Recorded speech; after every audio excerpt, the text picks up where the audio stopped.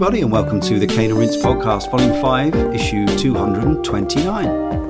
As you know by now, and as quite a few of you are doing, you can play along with our show, play the games as we're about to podcast about them, or after. You can save the podcast for when you've finished, it's fine. If you want to do that, the next few games we've got coming up are Crazy Taxi. After that, we return to The Legend of Zelda with The Wind Waker. Following that, 80 Days, then Rock Band, the Rock Band series, that is. And after that, Telltale's The Wolf Among Us. As I always tell you, and some of you listen, head to caneandrinse.com, where you can find articles, features, the occasional review, but also links to our forum, our Facebook page, which is where we disseminate news from around the internet about video games into your stream. And we also have a YouTube channel where you can find original video content, mostly from Darren Gargett, but also from other folks. And like and follow and subscribe to all that stuff. And if you enjoy all that stuff that we do, you can support us. You can support us emotionally by leaving us reviews and ratings and reviews on iTunes or wherever else. You can support us financially, which is via our patreon.com/caneandrinse. You can donate $1 a month or whatever you feel. And that helps us keep on trucking, pays for our time and our efforts and our hosting fees and all that sort of thing. Software, hardware when needed. When I say software, I don't mean games, by the way. I mean recording software. Although you never know. If you prefer to get something physical and lovely in return for any cash you'd care to donate our way, we have a shop at spreadshirt.co.uk/caneandrinse, and you can get some really very nice t-shirts for both Cane and Rinse and Sound of Play, and bags emblazoned with our excellent logo. As I said there, Sound of Play, that's our other podcast, video games, music, but also it's the podcast where we put our feet up a little, have a bit more of a general chat about things. So if you like those slightly more sort of chilled out podcasts, that's a good sort of avenue for that. But mainly it's about the love of video games, music, and we share pieces from the history of the medium, selections from our community as always, and occasionally we feature guests on that show.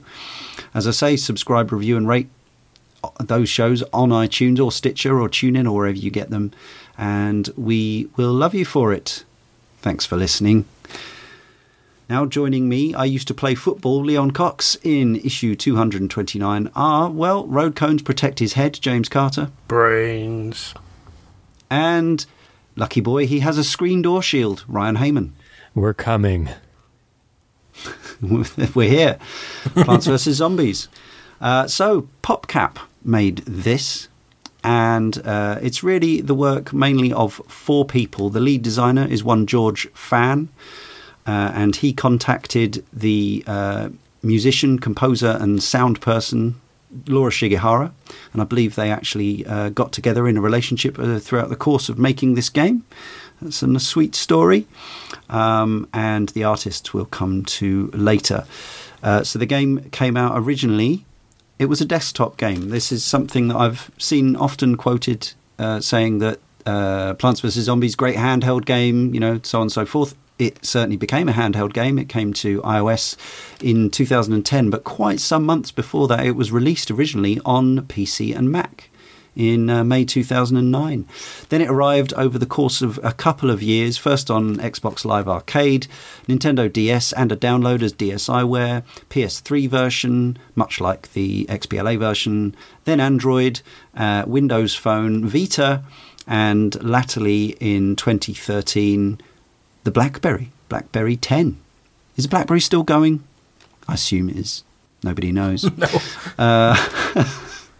So the reviews for this game were really rather positive, and the highest ranked version according to Game Critics, although it's only based on 8 reviews, is the iOS version with 90.62%.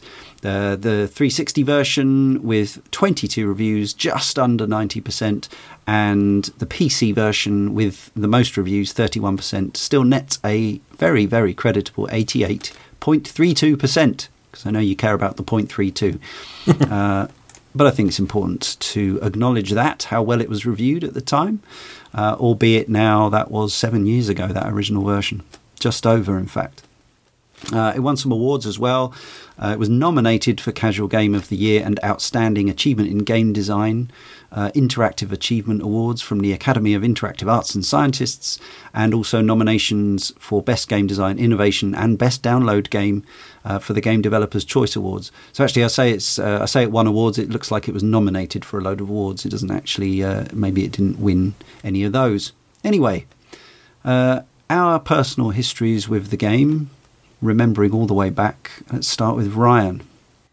Ooh, it's hard to remember where I played this first. I think it was on PC. It's one of those games where it's difficult to not get multiple free copies of this game on pretty much any platform that you own. But that's true. Yeah, I've played this on PC. I played this on iPhone. I played this on the PS Vita that we got from PS Plus 1 month. But my primary system that I've enjoyed my time with it the most is the PC version. And yeah, just looking at my Steam here, it looks like I've spent some 183 hours in it. That's a lot. You qualify for this podcast. So the adventure mode takes, I guess, about 8-9 hours or something, maybe not even that. So that means you must have played a lot of the various other modes that we'll discuss later. Either that or you just played adventure mode over and over again. I think a little bit of that time was spent kind of like idling in that Zen garden mode. So I don't know how descriptive those hours really are, but there's a fair amount of time dedicated there. I can't imagine you spent hundreds of hours in the Zen garden. That's probably not true. Depends how much cash you wanted to farm, I suppose. That's right. Yeah, that's true. Well, I mean, we'll talk about Crazy Dave, but I was looking at his store on the iOS version, and you really could spend an extraordinary amount of money, but then on the iOS version, you can buy that money for real money. So that I suspect that the economy is slightly different in the iOS version to the other versions. James, how about you? How have you played this, and how much? So my first encounter with it was on release day, 16th of February 2010, I believe, is the date I've got recorded as when I picked it up for the princely sum of £1.79. Bargain. Would have been probably $1.99, I guess, would have been the conversion, because, well, that's about right. No, that was still when a lot of iOS games were still 59p, so this was, premium price. It was premium, but a lot less than other versions of the game thereafter, which maybe explains why there were in-app purchases.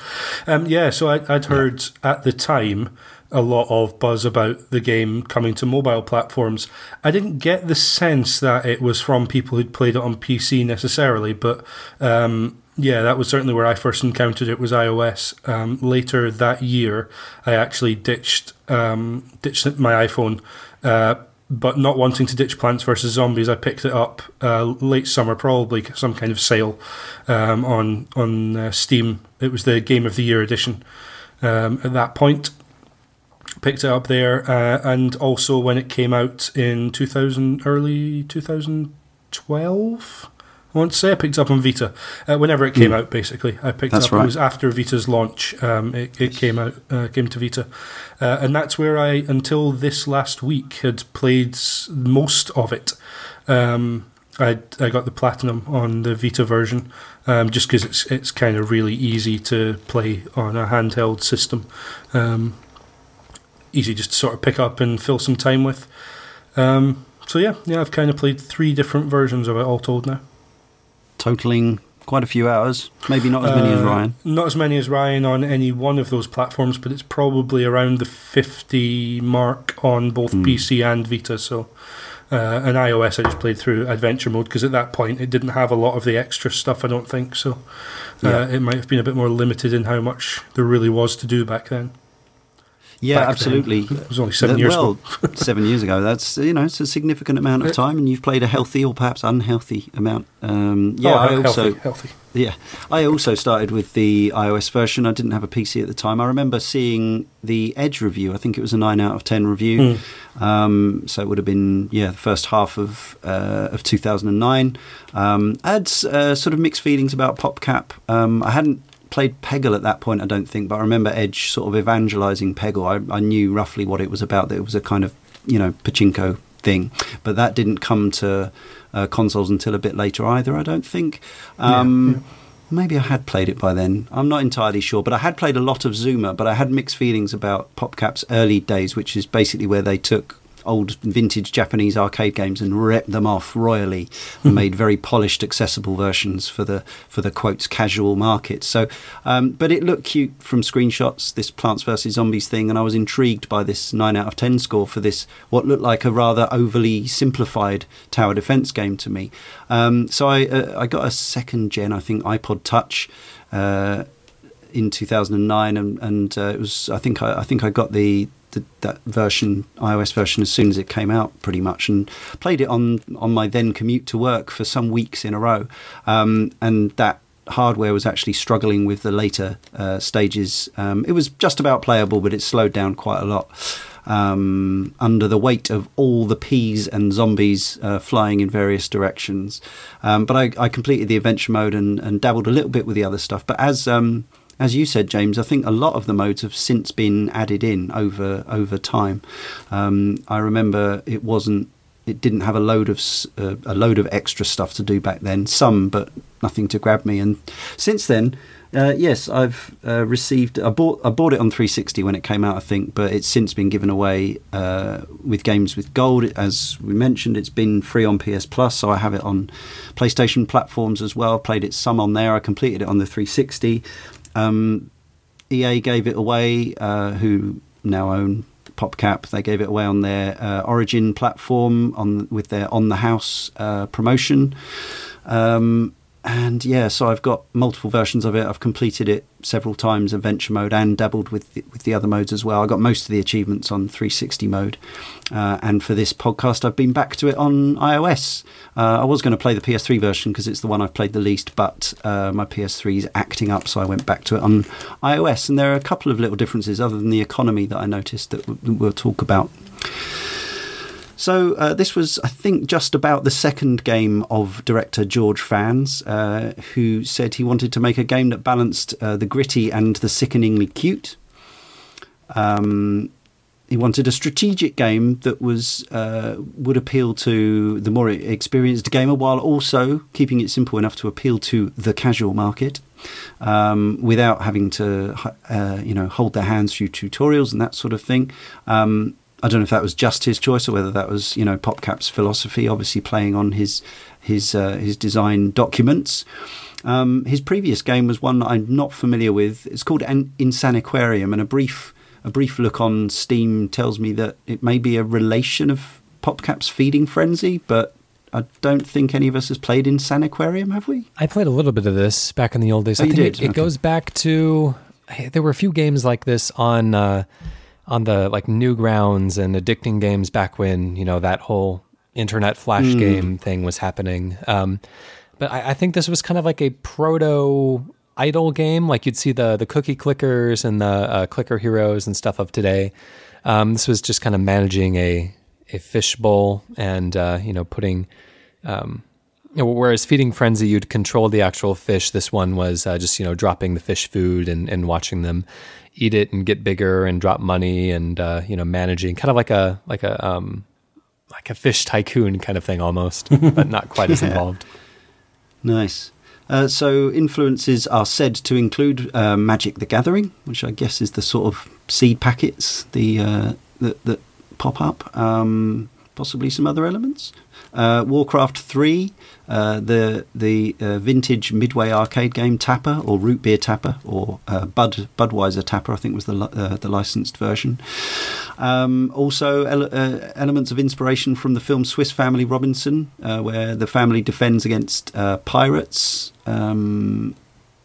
as the pirates were defeated by mashed potatoes in that movie. We have the potato mine in Plants vs Zombies. And it was discovered during development that newcomers found the concept of the Sun collection. The Sun is your in-game, your building resource, the one and only. There's also cash, but that's used outside of the game to buy things to take into the game, or sometimes not. But the pricing of the sunflower was dropped from its working value of 100 to 50. Otherwise, players were too reliant on getting the pea shooter in, which was 100.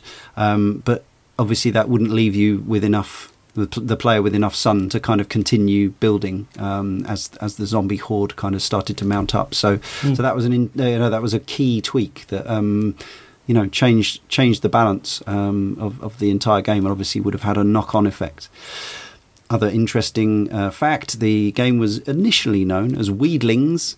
But another working title was the puntastic Lawn of the Dead, but they decided not to go with that one because I think George A. Romero's people are notoriously litigious, hence the sort of disclaimer on the box art of Dead Rising on the 360 and stuff like that. So, well, that all goes back to the acrimonious split after the Night of the Living Dead film. Where the Living Dead part of that ended up going one way, and George A. Romero took the Of the Dead.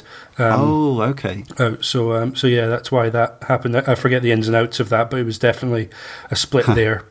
So Night of the Living Dead kind of ended up going in two directions.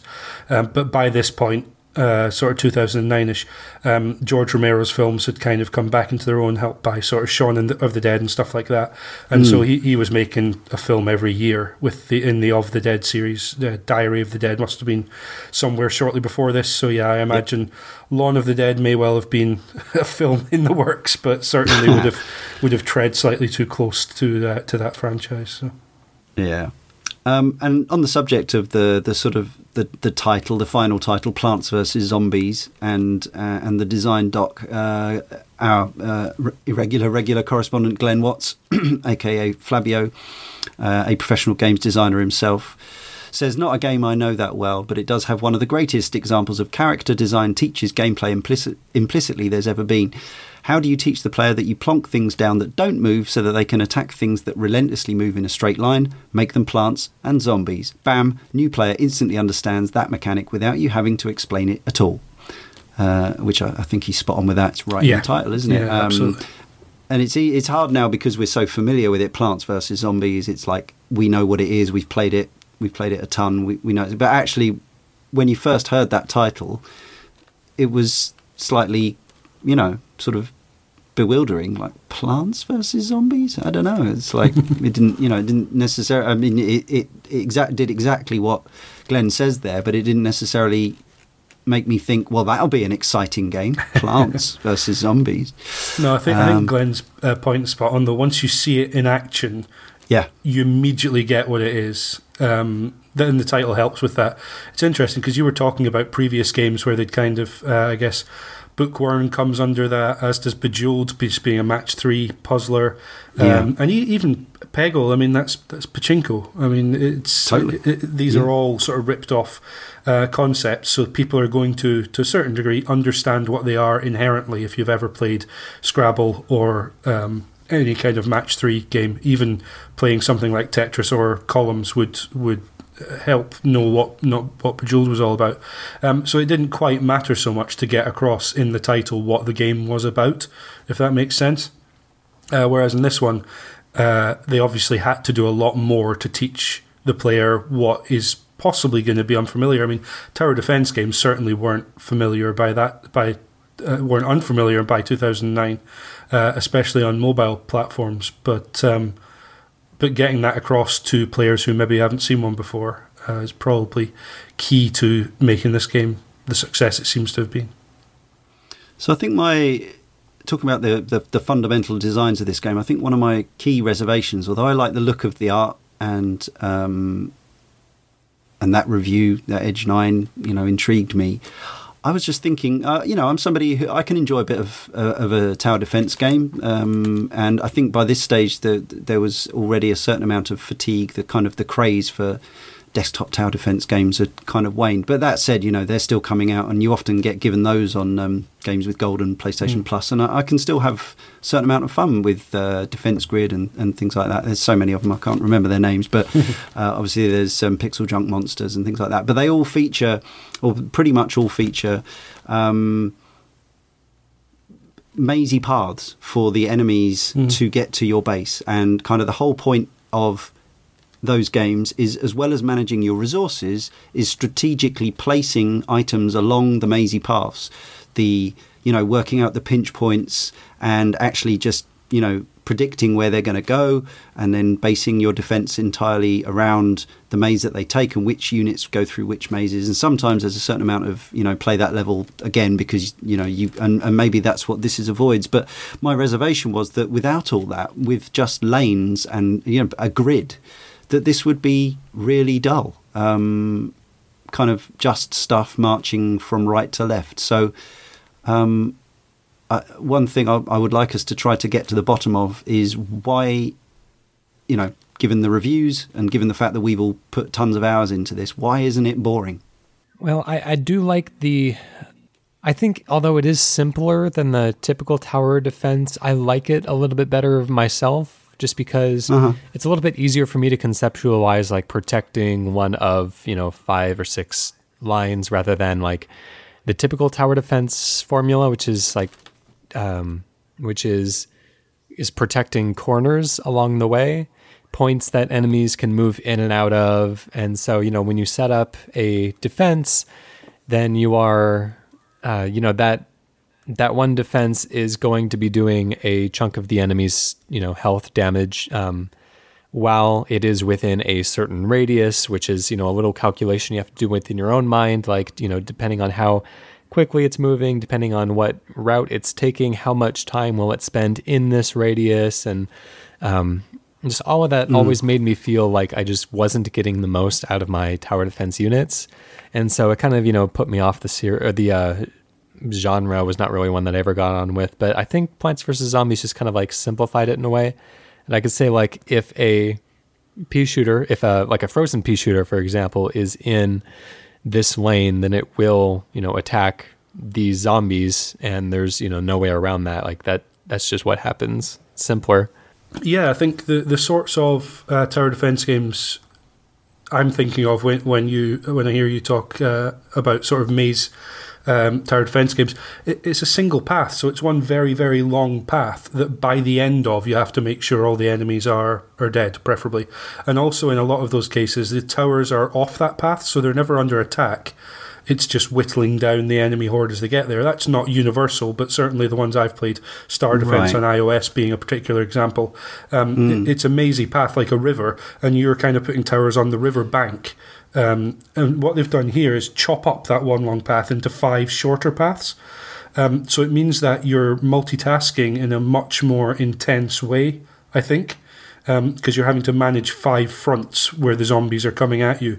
And the other thing is, having it as head-to-head across those 5 lanes means that there is kind of a front at which you want to set, and it can be moved forward or back, but you want to kind of have your plants up to a certain point and say by the time the zombies get here they all need to be dead. So it's overlapping but asking you to multitask 5 lanes at once, and what it means is you can kind of you can put your resource generating sunflowers at the back furthest away from the zombies and put your most short range heavy hitting stuff at the front. So it just comes down to multitasking, but it also gives a lot of variety in how each lane is set up and how lanes go from front to back. And that gets even more so as you get more and more plants that go on there. Some of them take up 2 spaces. Some of them impact enemies across multiple lanes. As Ryan's saying, some of them slow enemies down, so you want to make sure you've got a good spread there as well. And it gives a lot of creativity in that grid as to how you particularly configure it all, which I really like about it. Yeah, we'll talk about our sort of preferred strategies and favourite builds a bit further down the line, because I think a lot of these levels, there probably are multiple ways to solve them, but I'm now, having played through the adventure mode 3 times, I've probably used very similar strategies each playthrough, but there are certain plants like the lane changing garlic and the mushroom waking up coffee bean, so you can have the funguses you can have the fungi during the day. Like I've never needed to use those in adventure mode. I imagine some of them may come into their own more in the sort of survival or the endless type modes. I don't know, but depends if you want to use a gloom shroom. Yeah. Which is devastating when it gets to survival endless. Okay. Well, hold that thought. Let's talk about the presentation, because I think it does a lot for me to drag me in. As I say, I saw the screenshot, I saw the score, of course. I also saw the screenshot, and I thought, I like this game looks appealing. It looked, like it had a certain charm to it. George Fans said that he sort of made pixel art for the game when it was early in development, which could have worked, I imagine. But they searched for an artist, and they got in Rich Werner, who felt was a good fit. And the suggestion by the main programmer, Todd Semple, was that they animate it in Flash and then export it into the game. George Fan was worried that it would have that sort of cardboard cutout paper look and look a bit South Parkish or something. But in the end, he was said he was happy with it. And I think it does have a certain look of the cutouts about it, but I don't think it's to its detriment. I don't think it doesn't look like a game that's entirely made out of paper and card. It has its own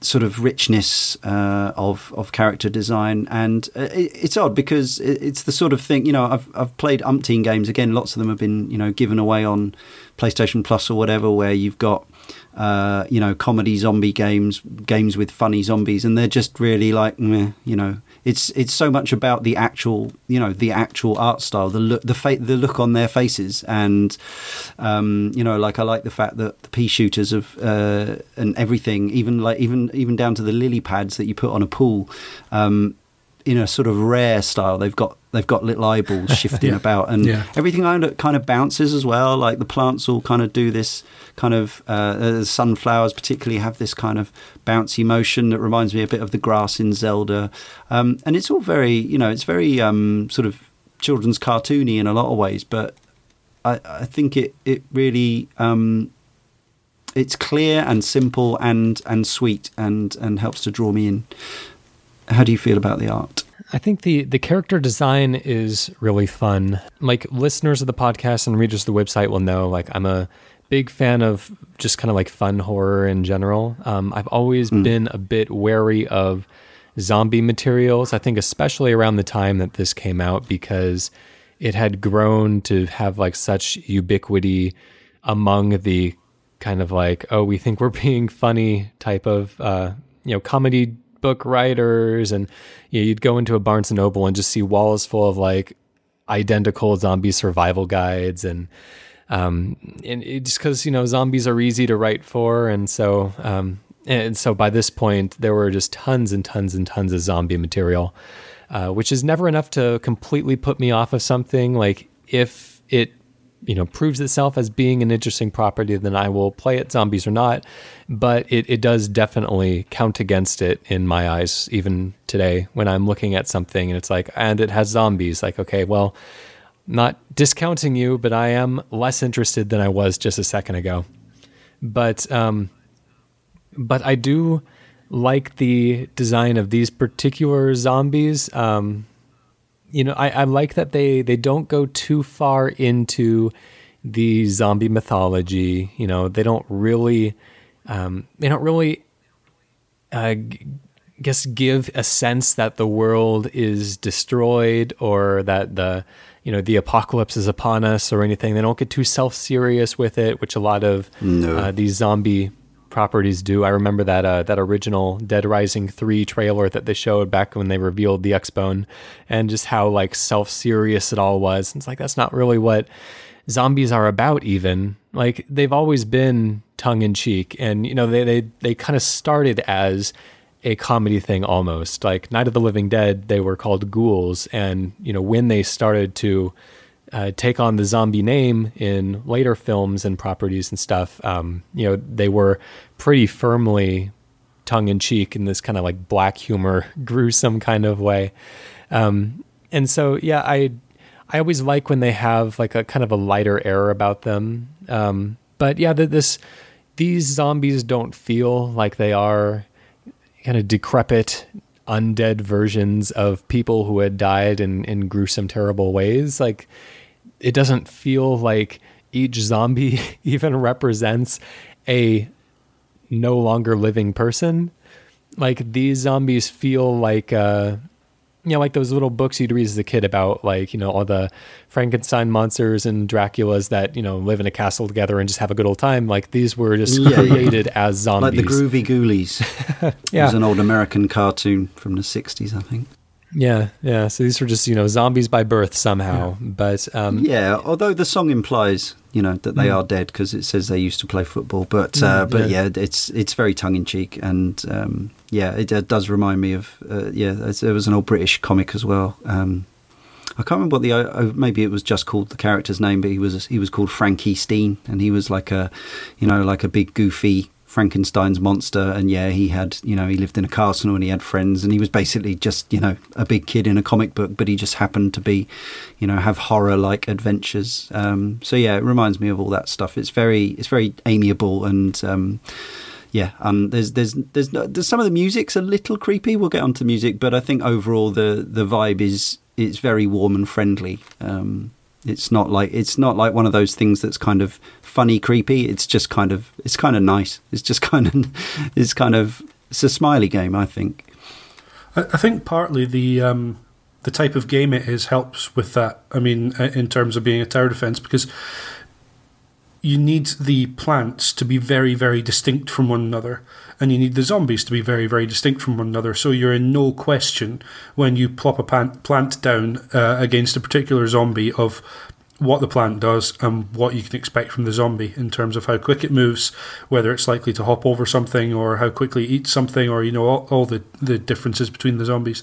And that really lends itself to being, for the art to be incredibly stylized, because if they looked more realistic, would you necessarily be able to tell the difference between them?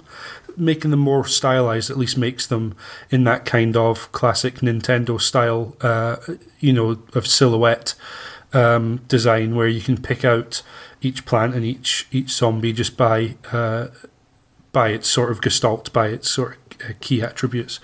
I think it's interesting that, Leon, you raise the fact that George was kind of worried that it might look too sort of cut out paper style, paper art, if you like, because of course the iZombie mode leans into that particular art style. They look even more cut out from paper. They've got a white line around the plants. So iZombie, where you play as zombies and you're trying to attack 5 rows of plants, they've actually got a paper sort of cutout style for the plants in particular, and they still animate them, so once you plop a zombie down they start shooting, etc., and the animation's the same as it would be in the game, but they do look more sort of paper cutout. I'm not entirely sure why they did that, but it's interesting that after being concerned about that, he obviously didn't feel it was an issue for the main game and decided to go with that, or between them they decided to go with that for one of the modes of the game. And then there's the music. I consider this game, to me, it sort of feels like a musical. I booted it up on PC earlier, and the music didn't start for some reason, and I wasn't having that. I had to go out and go back in to make sure the music starts. So from the minute you boot it up, as well as kind of amusing voice samples and stuff, and so really odd sound effects, like the end of level cheer is just really weird. This sort of quiet hush, sort of crowd cheer when you get a new item. I've never quite understood it, but I sort of like it. I thought that something was wrong with it, but it's the same on every version, so I guess that's what it is. And as well as the sort of cacophony of peas hitting buckets and things on heads, and the endless munching of zombies trying to make their way through walnuts and tornuts and actually your plants themselves.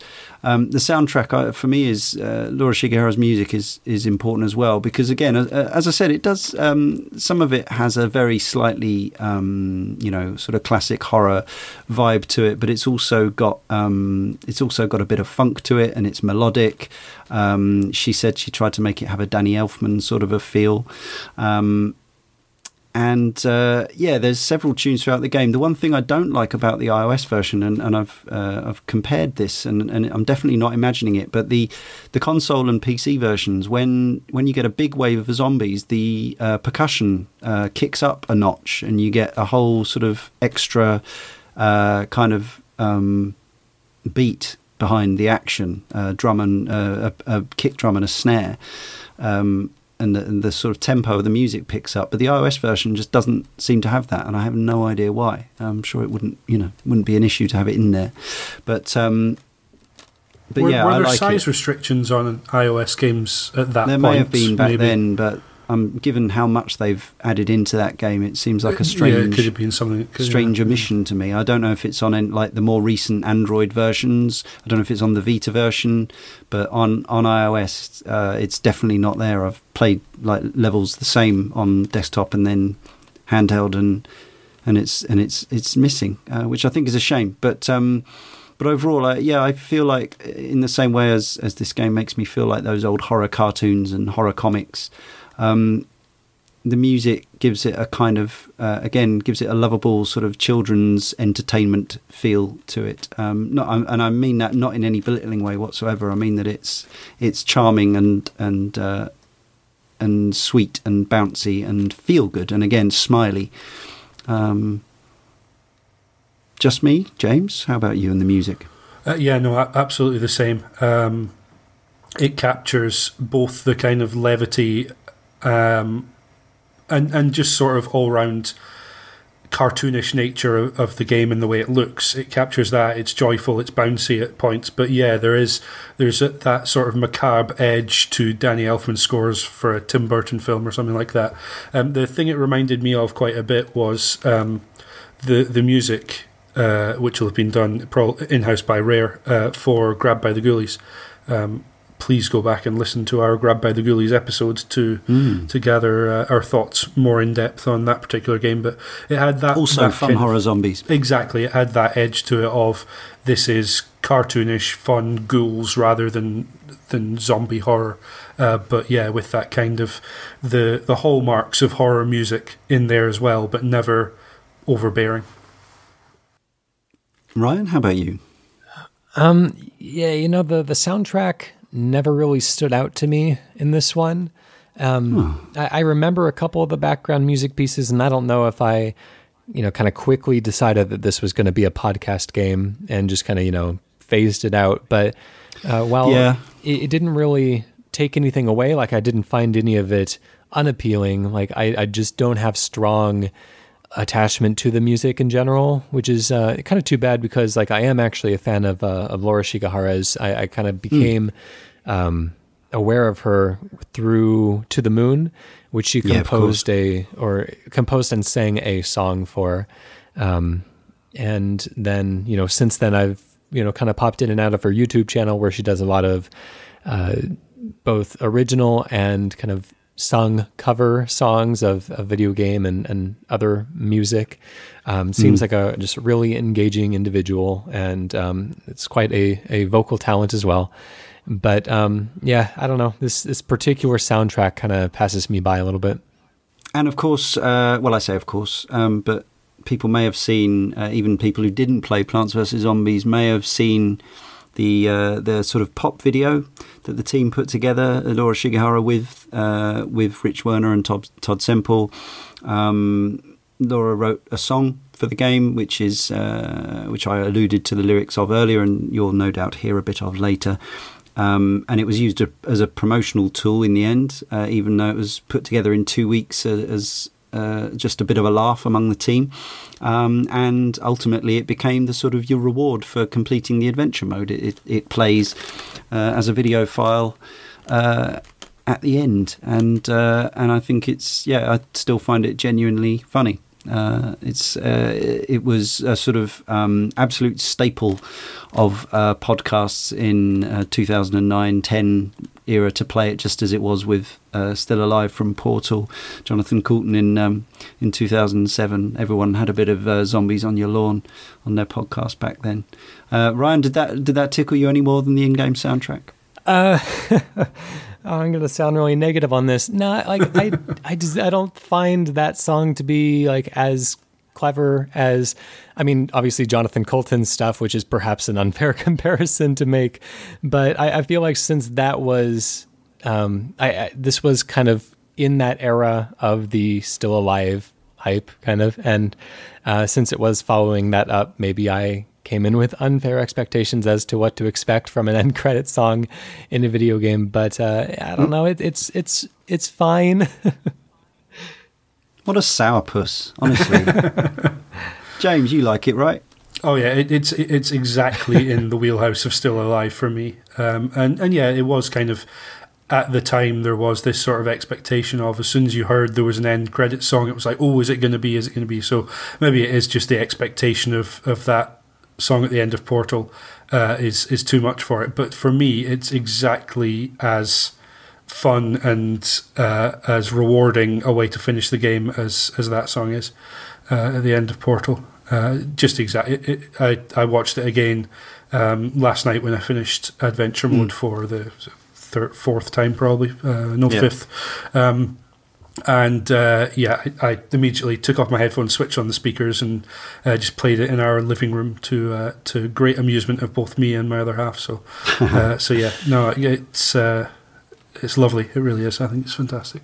Nice. And what about the in-game sound? Do you feel it does the job, more than does the job, or less than? Yeah.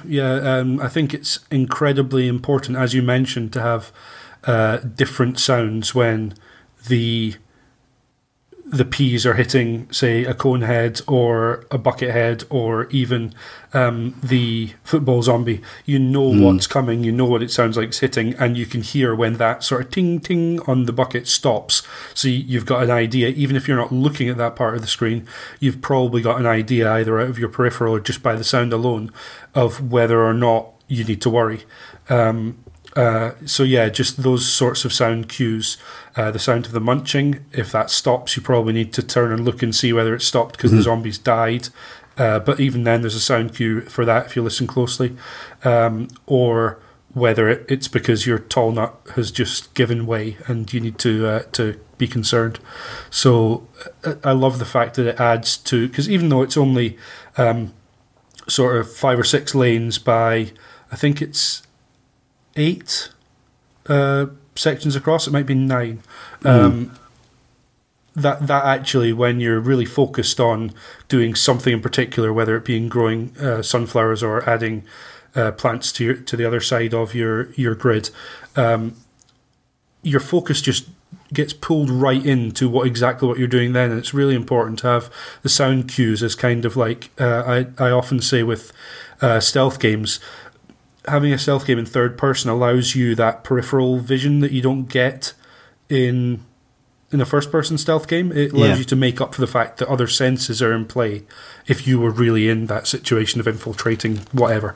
And this guy does the same. While you're focused on doing one thing, your ears are able to pick up what's happening and where it's happening on the screen without necessarily having to kind of scan all the time to see what's going on.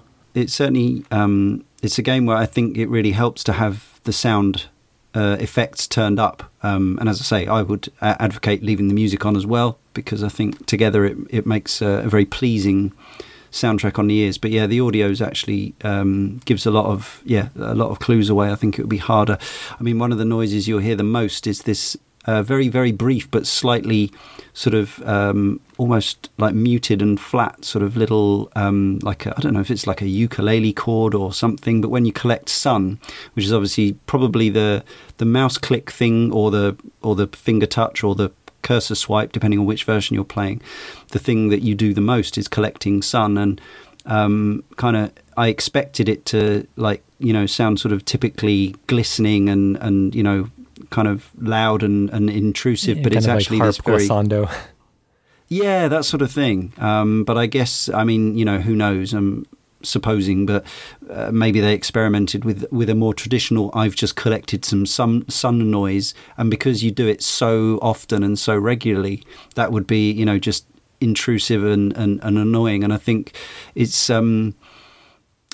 it's quite rare that a game, especially one that's like a single screen, sort of by its nature quite repetitive game, that none of the sound ever started to wear on me. Like, it's quite common in games for certain sound effects to get, quite grating, and they obviously, I guess they did a lot of playtesting to avoid that, even though you do hear the same noises over and over again. The thud of the peas on various configuration of zombie is always quite satisfying, and it's punctuated by the odd sort of comedy explosion as you blow up a zomboni with a chili pepper or that sort of thing, and the sound of the bungee zombies later in the game on the roof is terrifying. I mean, it's not because it's funny and it makes me laugh. They do this kind of Yahoo zombies going Yahoo thing.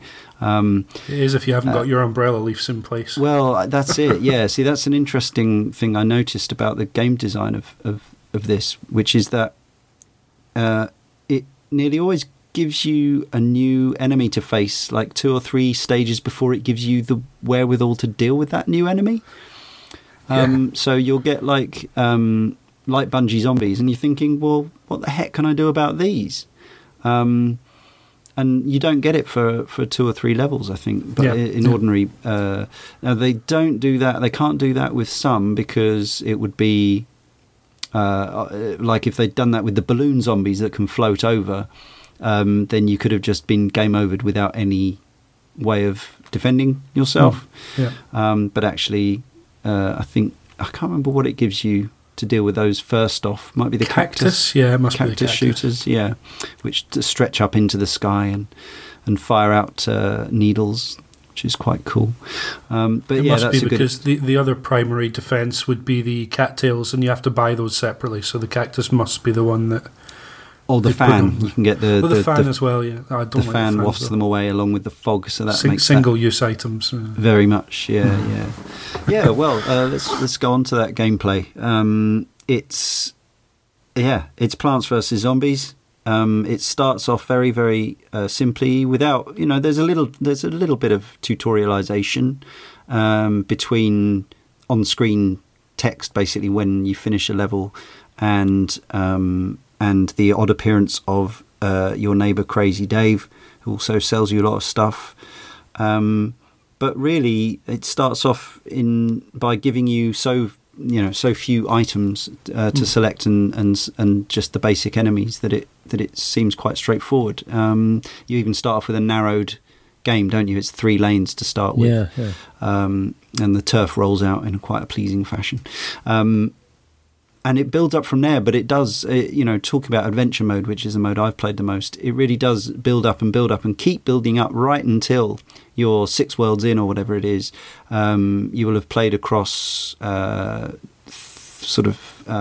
back garden, your front garden, which has the pool up the middle of it, night time, and then on the roof.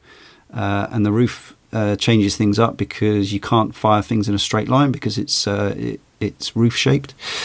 So you have to start using the things that hurl butter and corn and cabbages over the top, which is entertaining in itself. So there's, I guess, is it 5? It's something like it's about 50 5, levels. Yeah, it's 40, 45 10 levels. 10 sub-levels in each of 5 kind of worlds, if you like. It's front garden, day, front garden, night, back garden, day, back garden, night, and then roof. And there's also these are interspersed with some levels where you don't pick your own artillery. You start introducing some of the puzzle variants. Which was something that apparently they talked about, I think, before they went with the more strategic final version, where you select your loadout from an increasingly large grid of defensive items.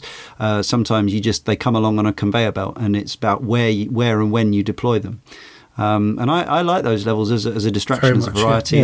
There's also ones where you pop open a vase and you have to sort of manage what's going on. There's another one where you bowl walnuts at them, and they make the classic 10-pin bowling noise. But really, it's this march from simply 2 or 3 units at the start to dozens by the end, potentially even more if you've bought everything in the shop and whatever else. But I always felt that it was really, really nicely paced, and the difficulty, with a couple of sort of moments of, how was I supposed to defend that early on. I found I always felt like I was making quite smooth progress from start to finish. Yeah, I think the other interesting thing they do that initially is help, but upon replaying adventure mode is a hindrance. I'd actually forgotten that they don't have all 5 lanes available, or is it 6 on just the back garden? I can't remember, or it might be in the front garden as well. But either way, Crazy Dave selects 3 plants for you. And that's even upon replaying. You don't have the reduced number of lanes upon replaying. They just full turf all the way across. When you're replaying adventure mode, certainly on the Steam version. But Crazy Dave still selects the plants, and almost never did he select more than one that I would have actually picked myself. So I ended up with 2 slots being lost to his selection and kind of having to fight that and really pick upon replaying, whereas first time round it means you get to know the different plants. There's 49 of them in total with all the ones you buy. You get to know all the different plants, what they can do, because you're forced to, but chances are he's given you 3 that are perfectly suited for this level, if that's, they're going to work at least, even if it's not how ultimately I would have ended up deciding to play the level. So the game will also do stuff like if you pick a certain plant that it says it doesn't feel you have much use for in a level, it will actually say that. And it will also remind you if you failed to pick a sun-generating plant, which is easily done sometimes because although you can purchase slot upgrades, very much appreciated, it's quite easy to just go, right, well, I definitely need that, and that. And then you go, right, start the level, I'm ready. Oh, you forget the lily pads or the sun or, Yeah, totally, yeah. I mean, the lily pad... Sorry, go on, James. Sorry, I was just going to quickly say, the other thing they do is they grey out mushrooms on day levels unless you've picked the coffee bean. And That's right. I don't think they grey out the day plants on the nighttime levels, though. But then the only one of that would be a problem is the sunflower. Because it would just not produce sun, but and you don't get sun dripping from the sky. As no, you do exactly. In the day. Yeah. So I suppose. I mean, I don't know. People may have done super plays on this. Maybe you can. Maybe there are ways of completing some of the levels without selecting a sunflower. Just doing it with the occasional drip of 25 units of sunshine. But I somehow doubt it. One of the things I did find about the game. Having been back through it again now for the first time in a few years, I did actually get game overed a couple of times when I felt I was quite hard done by the fact that it sent like 2 of a particularly difficult and specific zombie along the same lane in a game. Yeah. But you've always got a get out clause. You've always got these lawnmowers at the end which save your on the house anyway. They save your skin. When the pool comes into play, you have to buy the pool cleaners from the shop, which gives you, basically one fail state or one lane, and then clears out that lane, giving you a chance to survive and rebuild. Yeah. Roof cleaners as well, you have to buy.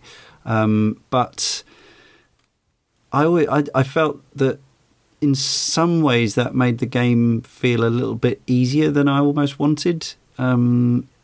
Like there would have been more tension, and I know it would have just meant redoing levels, and I don't enjoy that, and especially not when playing on a time limit and so on and so forth. But I felt like the difficulty level was slightly on the unchallenging side, even on my earlier playthroughs.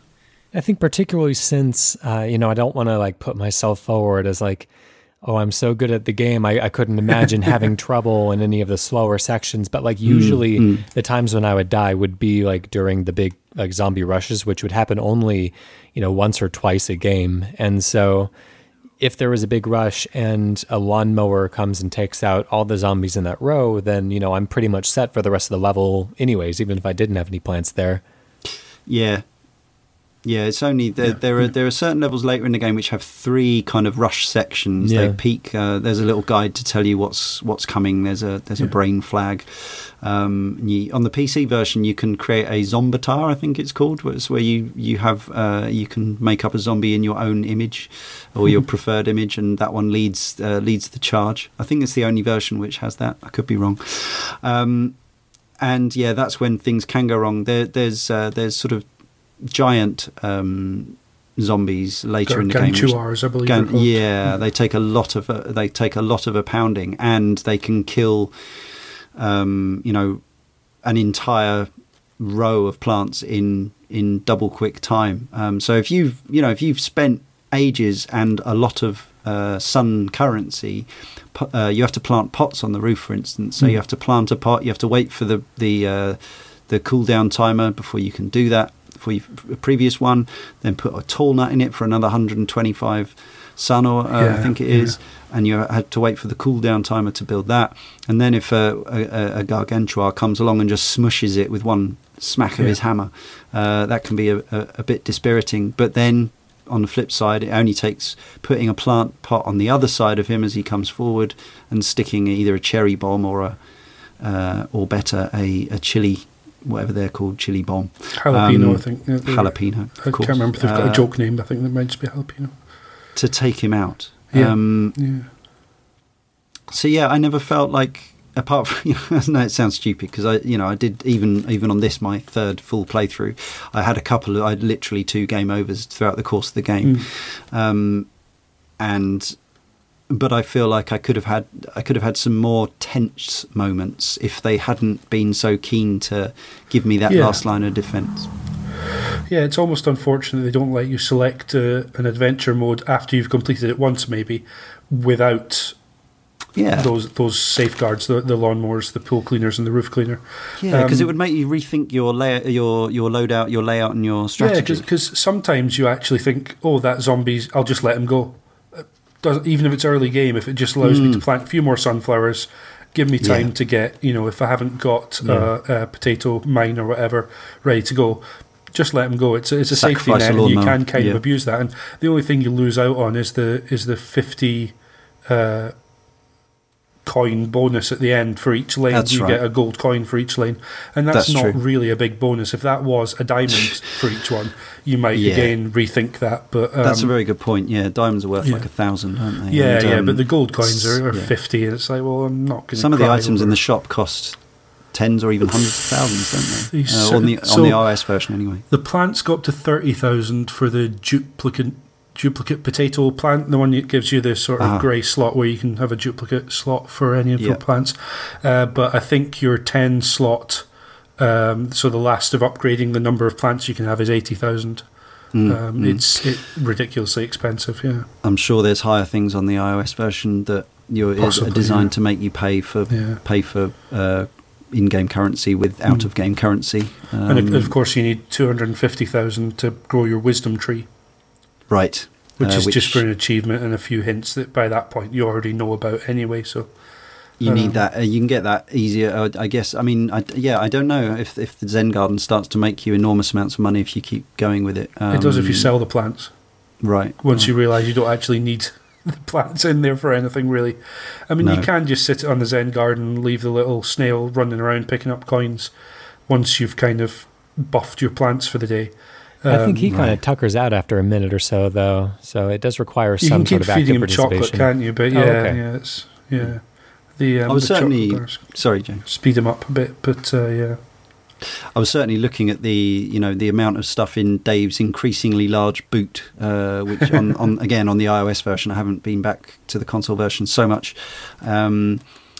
You're tabbing through several pages of stuff in the boot as the game goes on, and you unlock more and more modes of play, but more and more things you can buy. And I was thinking, I would never unlock all this stuff, short of and even just buying it with real money to get in-game money looks like it would be very expensive. But I guess that's the route that PopCap kind of went down. We'll talk a little about Plants vs Zombies 2 later, but we're not officially covering that game. we're focusing very much on the adventure mode. It's the mode we've probably played the most, and the mode that probably most people will play.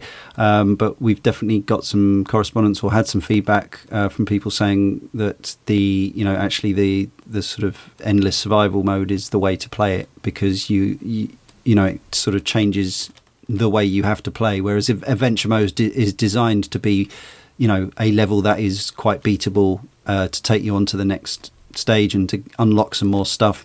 But I imagine that thinking about a kind of long-term strategy would be, would require different loadouts. Would my sort of favoured loadouts work? So, I don't know about you chaps, but pretty much every level in the adventure mode, I'm looking at the 2 back rows being all sunflowers, whether there are lily pads there or not. Adding lily pads as necessary. And then in front of that, it'll be at first, there'll be standard pea shooters, possibly upgraded later on if you've got time and money. Probably a second layer of shooting stuff. I don't particularly favour the ice ones myself. I didn't find that slowing them down was better than damaging them for me, so I generally focused on just pea shooters. When you've got tunnelling zombies, you need to have the ones that also fire backwards, but generally that's not most levels. Then in front of those, I'm looking at something defensive like walnuts or tall nuts. And then in front of that, I normally put some sort of one-hit kills, like the squash that squashes a zombie, or the mine is okay, but it takes a while for it to activate. So I prefer the squash or the piranha plant type thing that eats the nearest water zombie. kelp type thing, sea kelp or whatever it is. Yes, that's right. In the pool, those are that's a very cheap one-hit way of killing a zombie. The only issue can be the cooldown timer. Yes. And then pretty much later in the game, it's much the same, but I'm generally upgrading it'll be the cabbage launchers and corn launchers, and I'll put the launchers to the 300 sun melon launcher because it does more damage. And tall nuts to stop ladder climbing zombies and pogo zombies and things like that, and maybe just 1 or 2 umbrella plants to stop the punchy zombies where necessary. But really, the core, and as you mentioned the protective pumpkins. If there's a spare slot, then I'll have some of those as well to slow the march down further. But I find that overall, that fundamental strategy works for pretty much every single level in the game.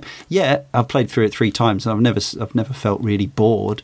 So there's something appealing about just doing the same mechanics over and over again, the way the zombies fall apart and pop and fall over, and the way that the sun goes bling and goes up to the sky, remains enjoyable to me. But I probably should seek out some of the other modes. I've dabbled, but So what about your loadouts, James? I feel, or I had felt like, much like you, I'd kind of got to a staples loadout that I tried to go for. Even on nighttime levels, I'd use mushrooms until I could get pea shooters, and then it would be repeaters, and then stick sort of the Gatling gun pea on top, and then I would stick the torch woods there to light them on fire. I never used that. I'd actually end up being 2 or 3 slots from the end with my tall nuts, and then directly behind them often I would put magnets in and not worry about reverse shooting peas, just have enough magnets, like 4 across the middle and 2 lamps on the outside for fog levels, and that would pull the pickaxe in, and everything would just end up in front of my tall nuts just being decimated by peas. But this time around on adventure mode, especially in the roof level, actually, I completely changed my setup where the kernel cobs that throw the butter in the kernels are great in the early going, but as soon as you get multiple zombies, they don't tend to handle them so well. So what I ended up with was garlic on the very outsides, because there's only 5 lanes on the roof, certainly. Garlic on the outsides to force everything into the middle, and then at the very front of the zombies, a load of melon pults upgraded to winter melons. because they do area of effect damage, so they just slow everything down to a complete crawl. And then I ended up with like 5 cob cannons spaced across the back of that, like down the sides where I could fit them one behind the other, and then another one in the middle, and sunflowers behind that, with some umbrella shields in there as well. And if you've got 5 cob cannons and you squeeze the zombies together in the middle, like I was, you can basically just constantly be putting another cob rocket down, just one after the other, and by the time you've put the last one down, you've recharged the first one again, and it's beyond ridiculous. All right, Ryan, what's your strategy for Plants vs Zombies, and does it change as the game goes on too much or not? My strategy is pretty similar to yours, Leon. Although I did employ a lot of the ice, or I guess snow pea shooters to get the pun in there. Because I just I view those as being like damage multipliers for everything else, because if the zombies are moving smaller, then they'll get in a few more kind of cycles of attacks. So I just made everything else more powerful. And then I was always under the impression, and I might be wrong about this, that the snow pea shooters didn't only do the freezing, but they also did a little bit of damage. Like I think maybe they do. I think in my mind, I viewed them as that's what I was thinking. So even if it was just a snow pea shooter, like it wasn't just wasting space. Like even if I didn't get much out of the freezing effect, like it was still doing its still pulling its share. But other than that, for me, like the places that I really shine, I suppose, I guess ironically, in this case, but was the nighttime levels. Like I love the nighttime levels. I love getting the units for free every once in a while.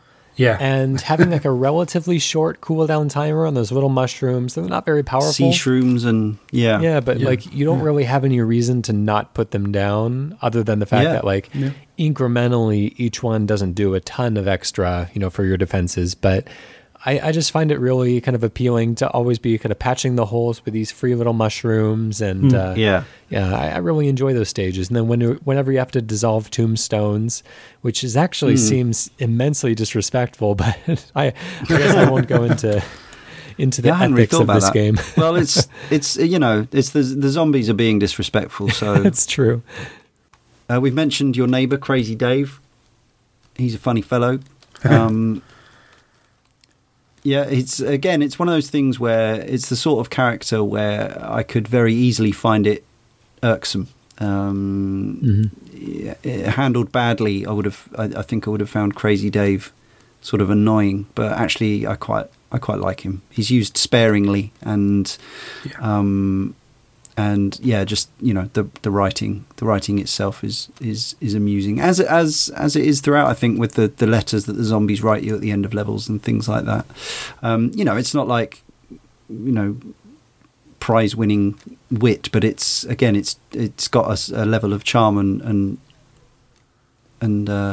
humour to it that I appreciate. It raises a chuckle every time just to see it, or a smile at least, and then doesn't get in the way of what you're actually up to. Yeah. But the Crazy Dave stuff. Well, I guess we've talked about it a bit. The amount of stuff that you can end up buying from him. There are, I believe, depending on which version you play, things have different purposes and different sequences because of. Like the financial model that you've used to buy the game, for instance, will affect certain things. Yeah. Obviously, the iOS version is cheapest to buy, but there's also a free iOS version with in-app purchases, and they mix up some of the order in which you get things. Obviously, on the consoles, you'll have paid or got it for free, but you might have paid up to sort of £10 or $15 to buy the game. So there's no in-game purchases at all in those versions, I don't think. But again, even just to get everything from Crazy Dave in, say, the 360 or PS3 versions, you would probably still need to either do the thing we were just talking about of farming money from in-game, or the Zen Garden mode, which I've actually got on my list to talk about last. But I think we've already mentioned it a bit, so we'll cover it a bit more here. This is a mode that unlocks quite some way along into your game. Wasn't there originally, I don't believe. I don't know what prompted it to be added in. Was it that need for money, the need to be able to actually generate cash, in-game cash? But I know, James, at least you've maxed this out, haven't you? You've got this magical tree. So what's the process, and is it actually fun in and of itself? It's kind of something that I ended up dipping out of adventure mode every so often just to go and water some plants and take a break. Right. So you start off with like a greenhouse that's got a grid that will start filling as you can buy marigolds from Dave that in themselves are like they're 2,500 coins each, so they're not cheap. Or you pick them up as presents that drop in adventure mode and in the various other modes in the game. And they'll all get put into the greenhouse first, and you just have to click on a watering can, click on the plant you want to water. It'll pop up with a speech bubble telling you what the plant needs, and it's Tamagotchi. It's that kind of thing where you're just managing resources, clicker game, whatever you want to call them.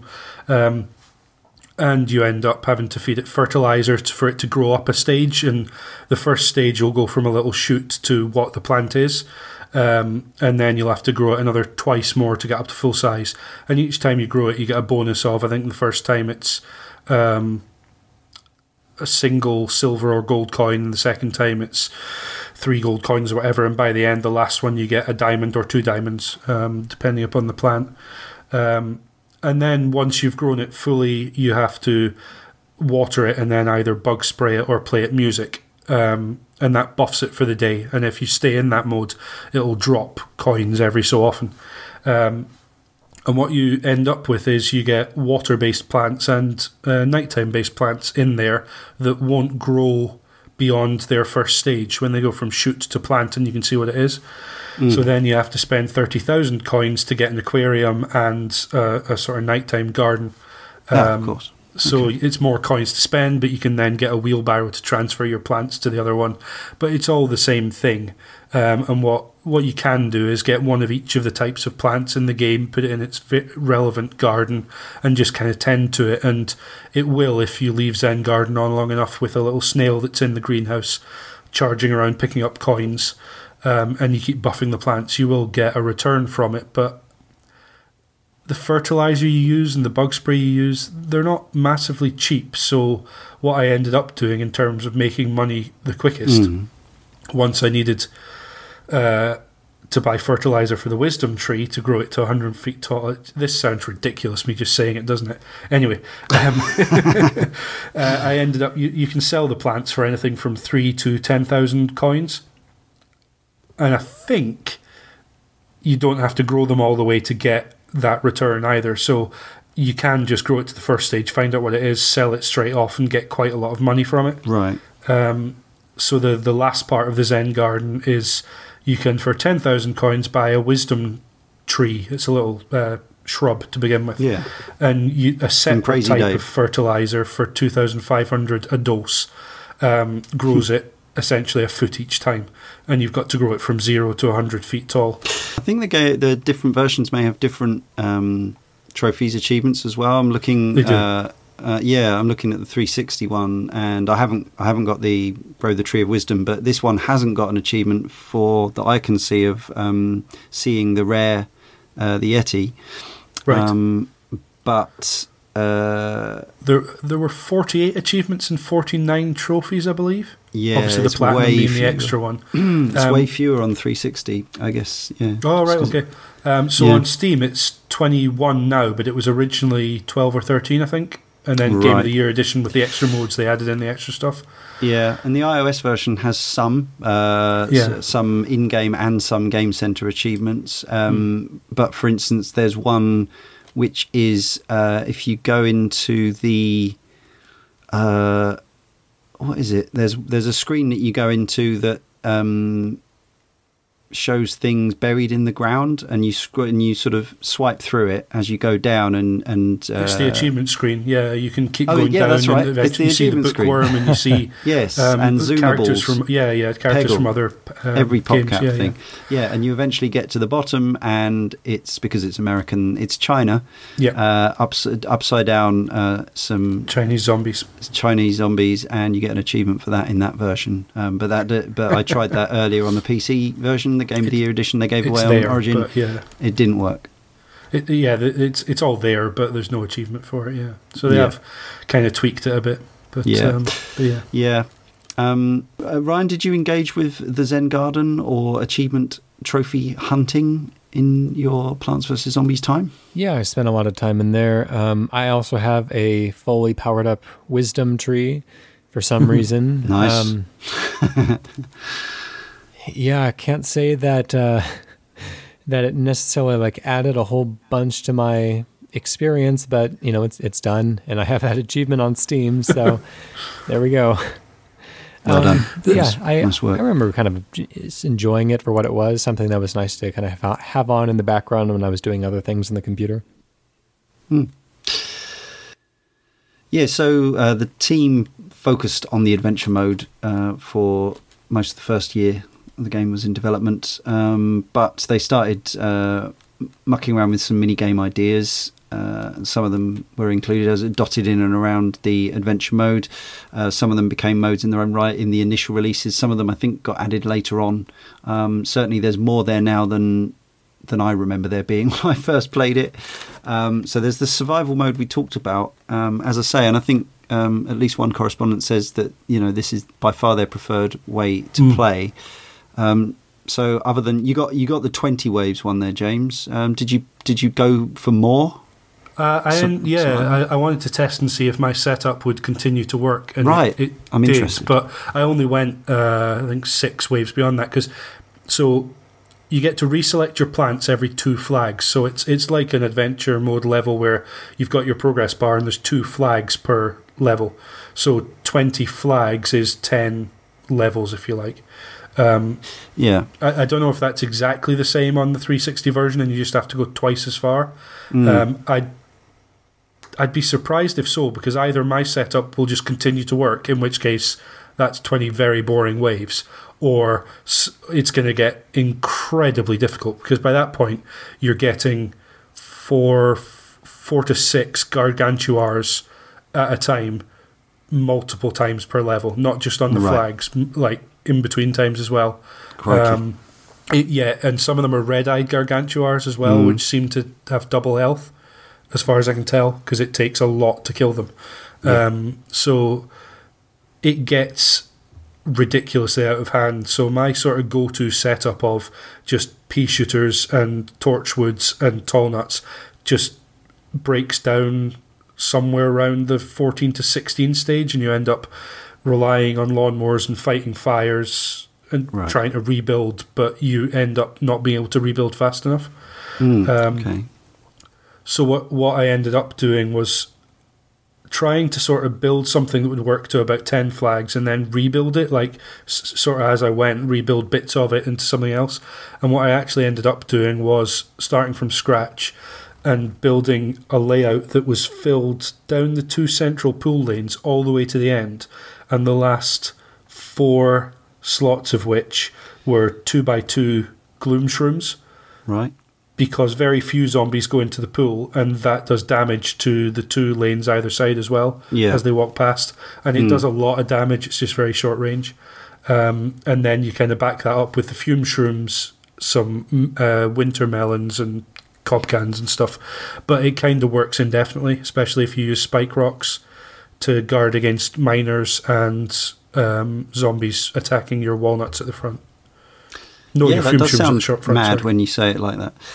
It's a really sort of atypical layout, but I found it ended up step by step through failing several times. I kind of got to the point where I realised that was the case, and it looks like that from seeing people who've done ridiculously long, endless runs. It seems like that's a setup that kind of ends up working more or less for a lot of people. So, do you think realistically to kind of max out this mode and survive forever, you'd need kind of access to all 49 plants in the game, or are there some that you would never use still? You probably do, because stuff like cattails, cob cannons, spike rocks, which are the upgraded spikeweed,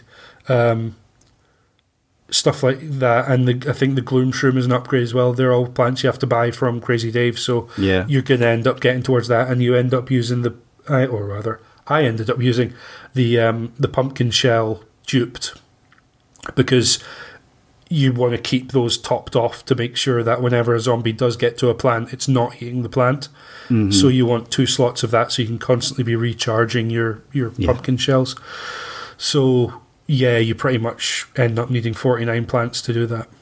Crikey. Well, I am sure someone else has managed to do it with, equivalent of some ridiculous Soul Level 1 run on Plants vs. Zombies survival mode. Do we know? Does it end? Does it just go on forever? Is there a survival? I've never tried. I guess it goes to at least 40, but... yeah. But yes, other modes are unlocked and mini games. So there's a puzzle mode, which I've only dabbled with, but basically gives you a limited number of pieces with which to clear a level. So it's about deploying them as correctly as possible, if not completely correctly. Is that right? Yeah. And then, so mini games which kind of came out of, some of which certainly at least came out of the mini games that appear in the adventure mode, including Slot Machine, Walnut Bowling, and you can play that in co-op on the consoles at least. Begooled, Invisigool, Whack-A-Zombie, which is much as you'd expect, and Portal Combat, which I don't know what that is at all. I don't think I've even seen that on the select screen. Yeah, some weird stuff in there. I mean, obviously, Begooled, just like it sounds like, is a play on Bejeweled, and it uses some of the assets from this game to play not exactly a kind of Bejeweled clone, but it still does incorporate some level of combat elements, if I'm remembering correctly. But yeah, essentially, you are kind of just matching rows of plants. Yeah, that does ring a bell. Yeah, it's match 3 where you have to click on. Of course, Begooled plants to swap around, and you've got a sun target, I think it is, that you've got to reach. Or a number of matches target. Sorry. Yes. It's like 75 matches you've got to make, and all the while kind of trying to do that and replenishing plants where they end up getting eaten by zombies to make sure you've still got a full board. It's a nice inclusion. Yeah. All adds value. Yeah, absolutely. Invisigool is, as it says, the zombies are invisible. So you kind of got to get a layout of plants as quickly as possible to try and counter that. You can see where the peas are exploding, and so you can get a sense of where folks are, and you can use the sounds of to determine where the bucket heads are located. And there's a versus mode, at least on the console versions, the home console versions. I guess none of us have played it. I can't imagine. No.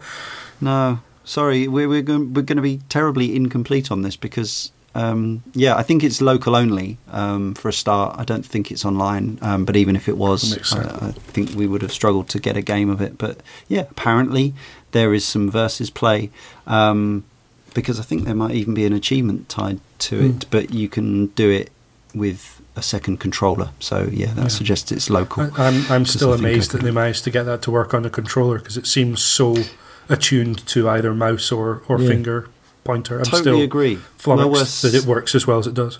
Well worth saying. And in fact, going back to so I played the touch version first, and that still feels quite fun, just touching. Going back to the original desktop version after that actually feels a bit labour intensive, having to click on the sun.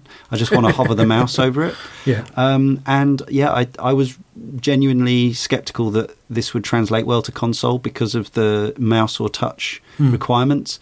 But actually what they did was they had a very loose, not loose in an uncontrollable way, but a nice sort of feel. They got the feel of this sweeping cursor just right. So you just literally sort of slide it pleasantly over the game screen, and it hoovers up the sun and coins as you go. And it's actually, I'd say in some ways, it sort of feels almost like less effort than the touch or the click versions. Yeah. You know, going back to that versus mode, I think that's the kind of thing that would actually be a lot of fun with kind of an asynchronous bent to it, or one of those turn-based sort of thing. Yeah. Kind of like those Street Pass games that Nintendo does for a lot of their titles. They'll usually have a mode where you can like set up a it's like in Shovel Knight, you can like set up a series of attacks for your knight to do, and you know, just based on how the other person that you're street passing against set up their, you know, pre-recorded sequence of events, then you either win or lose that particular matchup. And I could see that happening. You can kind of choose a wave of zombies to send at your street pass friends. So it could be fun. I think that would work, and I assume they had to do a certain amount of this even with sort of real-time local versus mode. But you'd have to be very, very sure about the resources that you gave each player to begin with, because otherwise the person playing as the plants would have kind of this unfair advantage where they were always able to just respond to whatever the person putting a zombie down put down. If you see what I mean, you know, as soon as they see a certain zombie, well, okay, I need to put this in there. You know, it would require incredible balancing. Whereas if it's kind of sat next to one another on a sofa, there's that element of who's managing their time the best comes into it. Whereas if it's turn-based, you've got all the time in the world to decide what you want to do next. So interestingly, we've been having a conversation that you won't have heard because it will have been edited out, but it just struck me to search for Plants vs. Zombies on my Vita while we were recording, and it's not there anymore. And further investigation shows that the license to sell it on PlayStation Network in both the EU, as we are still in, and the USA expired in August last year. So if you don't already own this on PlayStation, you can't currently buy it. I'm terribly sorry about that. It's not that we always cover games that are available, but we've been talking about it like it is. So if you're planning on getting this for Vita or PS3, you'll have to lobby EA to renew that license or something. It is still available on Xbox 360, and if you remember to add games with gold each month, you'll have it, and it's backwards compatible on Xbox One as well, so you can play it on there, and the Origin version is still available to buy, as is the iOS version. So, but yeah, curious. I wonder why they let that lapse. There is a Zen Pinball 2 Plants vs. Zombies table that I don't think is especially well reviewed for Plants vs. Zombies tables. For Zen Pinball tables, but it's there. You can buy that on whatever formats you can get Zen Pinball 2 on. So ironically, you can probably play that on Vita and PS3, but you can't actually play Plants vs. Zombies. Anyway, another Plants vs. Zombies thing. We're not talking about Garden Warfare in this show because it's kind of a whole different game. Well, it's two whole different games that would take an entire separate discussion on mechanics and releases and all that sort of thing. You know, nothing to say that Garden Warfare couldn't get its own podcast in future times, but we are just going to mention Plants vs. Zombies 2. It's about time. So I was thinking when we talked about doing a Plants vs. Zombies podcast, maybe we should cover Plants vs. Zombies 2. Maybe I should play it some more. But then our forum feedback kind of took that release on board before I'd even got as far as thinking about seriously doing that. And every single piece of feedback we had regarding Plants vs. Zombies 2 perfectly reflected my own experience, to the point that I decided that all we needed to do was hear from these people and not discuss the game in full. We'll hear from James and Ryan after this if they have anything to add. But Gaio Pinto said Plants vs. Zombies 2 was not a bad game, but the way it embraced the free-to-play mechanics of the smartphone market really broke its enjoyment for me, which was a real shame. I beat Plants vs. Zombies 3 times and spent a lot of time on the challenges, whereas I didn't get very far in Plants vs. Zombies 2. I thought they overused Crazy Dave as well in the sequel, which made him a little less fun. Alex Dola says, I also never managed to get fully into the sequel. As Gaio said, the free-to-play mechanic kind of ruined it for me. Not that it has with every game, mind, but it was frustrating not being able to play how you wanted without either waiting or paying cash. I've nothing against paying for games, but there's still something deep-rooted in my brain that won't let me start paying for microtransactions in free-to-play games. Steve Norman says, free to play has never put me off, but Plant vs. Zombies 2 never grabbed me in the same way. It was fine, but after 10 or so levels, I thought, I've done this before, and had my fill. And finally, Kiss Mammal says, sadly, the sprawling, unbalanced FTP nightmare of a sequel jettisoned a lot of the qualities that defined the original. So I kind of agree with all of those. James, how about you? Did you give it a pop for free? I didn't, because before I'd got the chance, word was kind of already out that I guess this was on the tail end of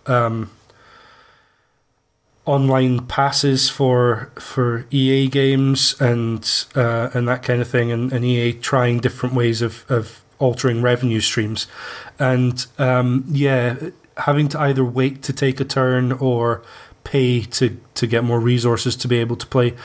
There are so many better ways now, and maybe this wasn't the case at the time, of monetizing in purely aesthetic or purely side mode ways, like they did in the first game, where actually playing adventure mode, I don't think on iOS you were ever restricted from doing.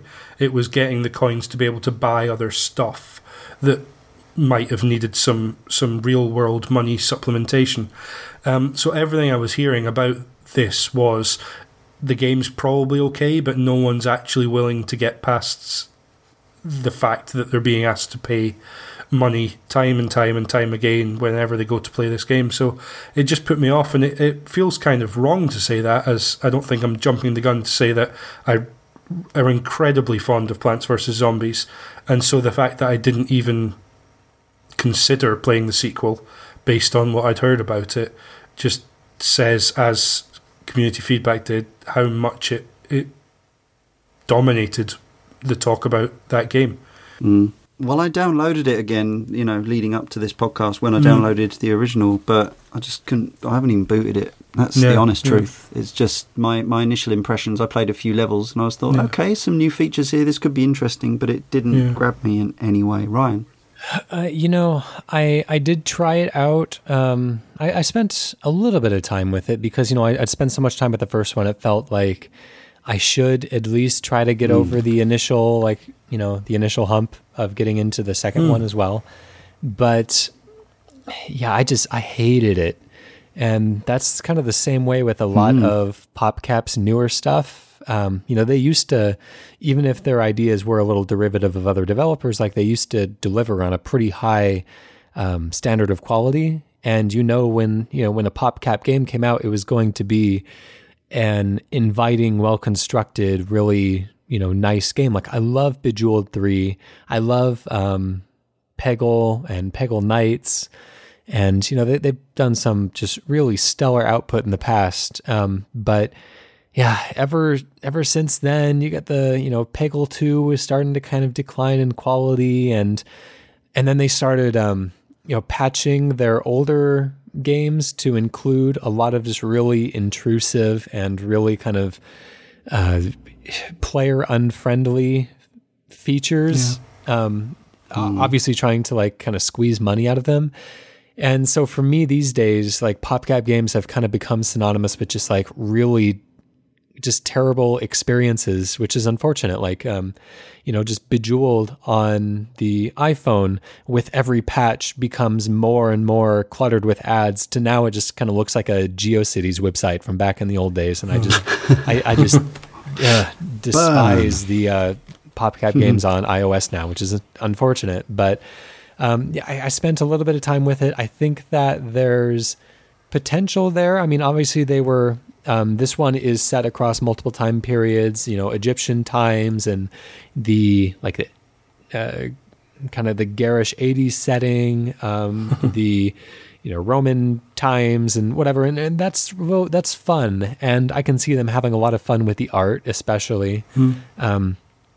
But from what I played, I agree with everybody. It was very, very restrictive. It didn't give you very much game at all without expecting you to either spend a lot of time grinding, which, or paying a lot of real money into it.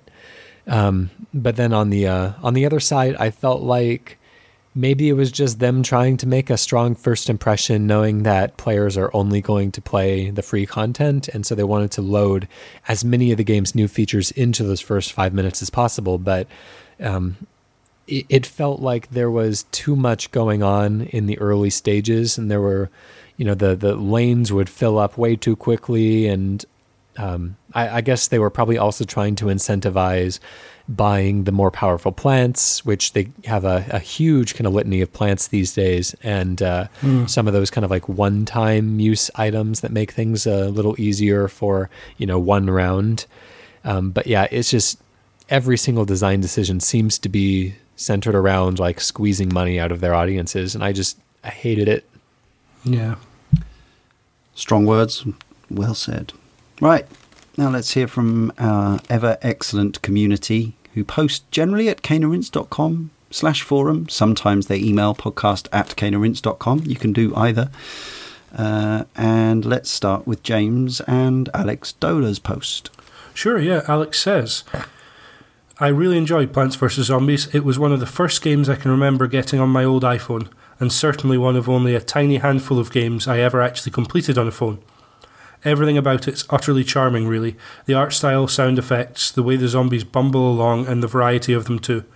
There's very little not to like about this game. I've played through it a couple of times over the years, and it never gets any less satisfying setting up your solid pea-shooter defence and taking out a group of zombies with a cherry bomb. One nugget curio we haven't mentioned, of course, was the now entitled Dancing Zombie. That was originally, well, I don't know if it was ever called the Michael Jackson zombie, but it looked a lot more like Michael Jackson, and it was Thriller outfit Michael Jackson, wasn't it? Thriller outfit, and yes, it had Michael Jackson's coloration, shall we say, and hairstyle as well, obviously. And hairstyle. So it's turned into a more generic sort of disco stew style of zombie. 70s disco zombie, yeah, with the afro and bell bottoms. There was an update was it around the time he died, or I seem to remember. Yeah, it came out of that period where his family and I guess the legal term is his estate were kind of reining back in on that stuff. Yeah, that's from memory though. So again, apologies if that's not. And it's similarly, this is why accurate. Sega never re-releases Space Channel 5 Part 1, because it's got Michael Jackson actually in it. But they can never erase him from that, nor Moonwalker, nor Ready to Rumble Boxing Round 2. So Michael lives on in those games. Hunter30 says, having just finished Alien Isolation last summer, I was after some light-hearted diversionary fare that would be less detrimental for my poor ticker. I had been vaguely aware of the game Plants vs. Zombies for some time, from the pop culture buzz that it had created, but rather than get me excited, this mainstream appeal simply made me approach it with some scepticism. Still, given I'd only paid £2 for it, the game would have to have fallen a long way short of even my low expectations for it not to have represented value for money. As it was, Plants vs. Zombies pleasantly surprised me. I don't tend to find many games truly addictive anymore, but this one proved that my 10-year-old self, clinging to his Game Boy and pleading desperately to be allowed to stay up for just 5 more minutes, is still alive and well somewhere inside me. The perfect blend of delightful presentation and tight gameplay mechanics targeted my pleasure receptors with laser-like accuracy. I sometimes feel frustrated and overwhelmed when strategy games pile on more and more options on which to splash whatever the in-game currency is. I like to feel that I have a familiar and settled arsenal like an old pair of comfy slippers. In the case of PVZ, or Z, I felt that the perfect balance was struck in increasing these options in increments, but also ensuring that some of the first plants available to you retained strategic value even towards the end of the game. The one major complaint I have with the game was that my fiancée found it just as engaging as I did. It's bad enough having to contest with her for control of the TV on a nightly basis, but the PC is sacred territory. I have to admit, though, I did enjoy seeing the expression on her face the first time a bungee zombie unceremoniously plucked one of her kernel poults from its rooftop plant pot. What PVZ sets out to do, it excels at with bags of charm and surprising depth. Thank you, Ryan and Andrew. Yes, Andrew Brown, who we can hear on the Legend of Zelda Sound of Play special, actually. He comes with us with, I didn't expect to get on with Plants vs. Zombies as well as I did. Tower defense games are typically a genre I play for a few hours until I lose a map, turn off, then never get around to coming back to. There's something endearing about PVZ's friendly colors and large, distinct sprites, in spite of its somewhat grim subject matter. It carries more depth than I immediately expected. By the time you've gotten comfortable with the strategy, it is disrupted by the introduction of either new types of zombies or a change in the maps you're playing on. Walnuts and spike weeds might dominate an uncluttered lawn, but is disrupted by erupting graves on a nighttime map, by your own pool on the pool map, or by unexpectedly desert-like environment of your roof. The adventure mode does an effective job of easing the player into these unexpected nuances, but comes at too slow of a pace. Introducing one new plant or zombie per map in a game packed with both feels less like an adventure than a tutorial that takes 5 hours to get through.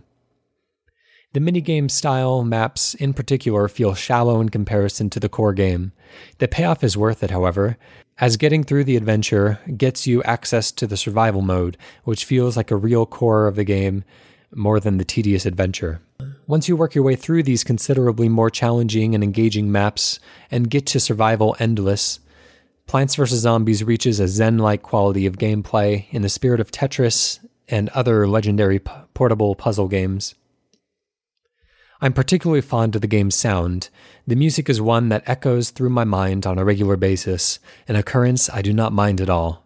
And increasing or decreasing its tempo, and adding additional instruments as the player situation becomes more dire is nothing new, but music design is nevertheless implemented well.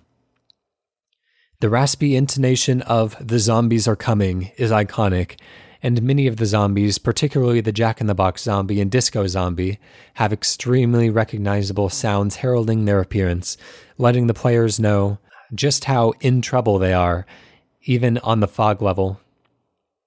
I only wish this level of thought was put into the sounds of all of the zombies. I'd like to say that the player could describe exactly what zombies are about to come out of your yard's hedge simply by listening to the sounds they make, and this would certainly give them an edge in building defenses without having to stop and look at the field, but sadly, I don't believe you could. I played Plants vs. Zombies through its PC release on a tablet, as well as most recently in the Xbox Live Arcade release. Playing with a gamepad occasionally resulted in misplaced plants and missed solar energy and coins, as the game's pace became too frantic for a joystick-controlled cursor to keep up with. Nevertheless, it was an enjoyable experience, and if you can't or won't play the game on a touchscreen, it is certainly a viable alternative. For players looking for a fun and unusual game to play, or trying to break into the tower defense genre, it's difficult to not recommend Plants vs. Zombies the way I would recommend Super Mario Bros. For platformers or Super Mario RPG for RPGs. It exudes the simple competence and uncluttered designs that mark an accessible and approachable entry in what can be a dense and impenetrable genre. Thanks, Andrew, as always. And next up we have Owen Ketilson, or Ketilson. I'm not sure. Anyway, Plants vs. Zombies is very likely the most widely adored tower defense game of all time. At the very least, it is certainly the most decorated. The game was a surprising phenomenon for a genre that had typically been viewed as web browser fodder. Yes, the game is mechanically simple when compared to similar titles released before and after it, but it's unfair to assume that Plants vs. Zombies is only well liked because it's approachable by the mainstream. Plants vs. Zombies actually fixes one of the major flaws in almost all tower defense games by being explicitly simple in how it relays information to the player. For comparison's sake, think of any traditional tower defense game, games like Desktop Tower Defense 2007 or Pixel Junk Monsters, also 2007. So many of these games have a terrible time relaying to the player what exact gameplay choices were correct or beneficial and which were mistakes. These games have many mechanical systems twisted together very tightly, and it's very hard for the player to isolate them in their mind. A level can be failed through poor economy management, poor time management, poor unit placement, or poor unit choice, just to name a few. As these systems are tied so tightly, it's often impossible to figure out where the player went wrong. Too often a player will misidentify where they failed and mistake which specific choice failed them. The player is almost always taking away the wrong lessons from a specific round of a tower defence game. They merely progress through the early game based on its ease. This will inevitably lead to an eventual challenge the player can't overcome, and they won't have the tools to evaluate what they should be doing differently. Most players won't want to blindly experiment, and it's here they'll bounce off the game. Too many mechanics wound too tightly. Plants vs. Zombies, on the other hand, makes it abundantly clear to the player what works and what doesn't. As the game space is split into 5 very segmented lanes, the player is almost playing 5 entirely separate games at once.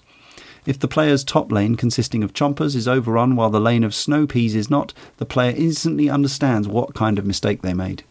Plus, the game usually chooses not to hide information like time remaining until the next big wave, or even which zombies will constitute that wave.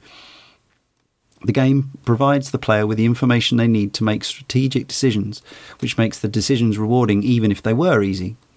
Plants vs. Zombies sequesters its game space and its mechanics to make a game that is legible and thus enjoyable.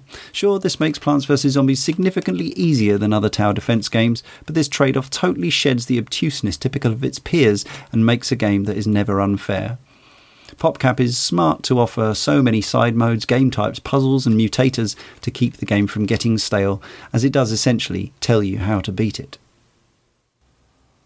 Beautifully analysed, I would say. Yeah. James up again? Yep, Gaio Pinto says, Plants vs. Zombies is awesome. 3's eventually defeated it as my favourite iOS game, but for a good long time Plants vs. Zombies wore the crown. I had already played and loved Peggle, so I was very quick to download this tower defence game. The charm is immediately apparent. The actual plants and zombies are a mixture of adorable and hilarious. The legitimately spooky music combines with the ridiculous cartoon visuals to form a great mashup. Crazy Dave was used sparingly enough to make me chuckle each time he showed up. The other main thing that Plants vs. Zombies nails is the difficulty. Most tower defence games that I've tried are brutally and frustratingly difficult. Plants vs. Zombies can get challenging, but never impossible.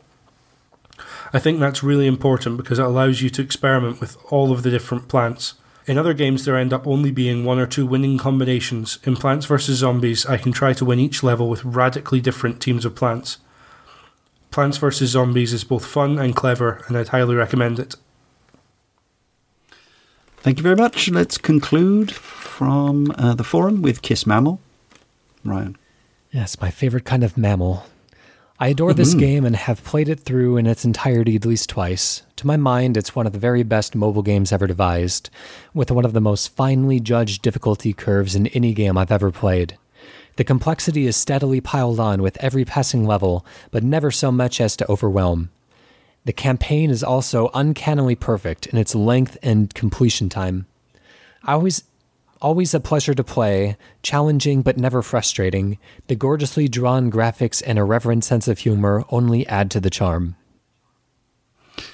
Lovely. Interestingly, just really quickly on Kiss Mammal being your favourite mammal, it wasn't until at the Adventure Mode's finale just last night that I realised that not only is the dolphin riding zombie a zombie, but the dolphin is as well. Yeah.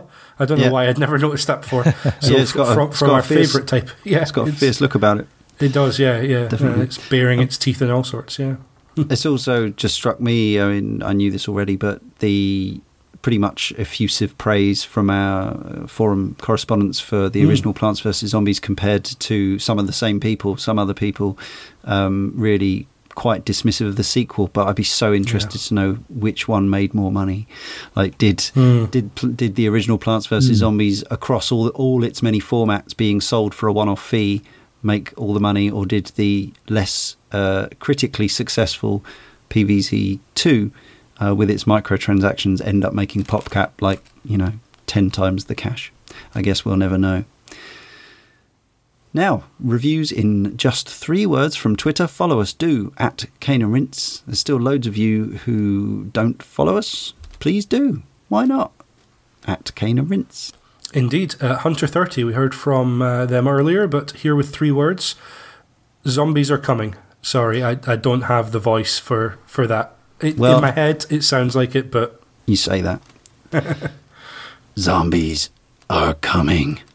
There we go. That. Far better than I could ever manage. Andrew Brown says, nerf spikeweeds. Lego Solo, Where's My Bacon? Lee Hennigan. I think so. Apologies if that's not correct. Lee. Seedy, Weedy, Greedy. The appropriately named Zomoniac. So many sunflowers. Christopher Charing, Plenty and Zombie-E. Paul Derham, Must Water Plants.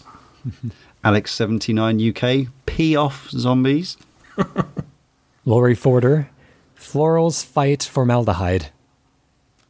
Good. That's a lovely one. Freelance Police, Walnut and Tallnut. Luke Moore, Carnivorous Flower Power. Nick Wirt, Undead Disco Fever. Peter, Deceptively Deep Strategy. And Gaio Pinto, Peak PopCap Pleasure. Thank you, everybody.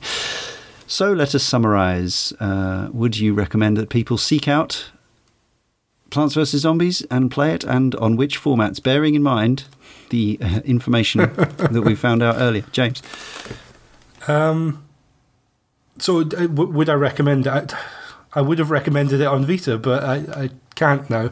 Part of the reason is that on PC you can't run it in sort of native format. It's always going to be windowed and 4:3. You can put it in full screen mode, but it stretches rather than it's not up to the resolution of, say, a 1080p monitor. Which is fine for playing it. It means you can have something else on alongside it, or you can just have it on in the background and play around at work in between doing other stuff. Not that I have, but on Vita it looked really lovely. So that's unfortunate. But that said, I've just played through a ridiculous number of hours of it this week on PC and loved every second. It's probably not a surprise for anyone who's listened to this podcast that I would put it in probably my top 20 games of all time.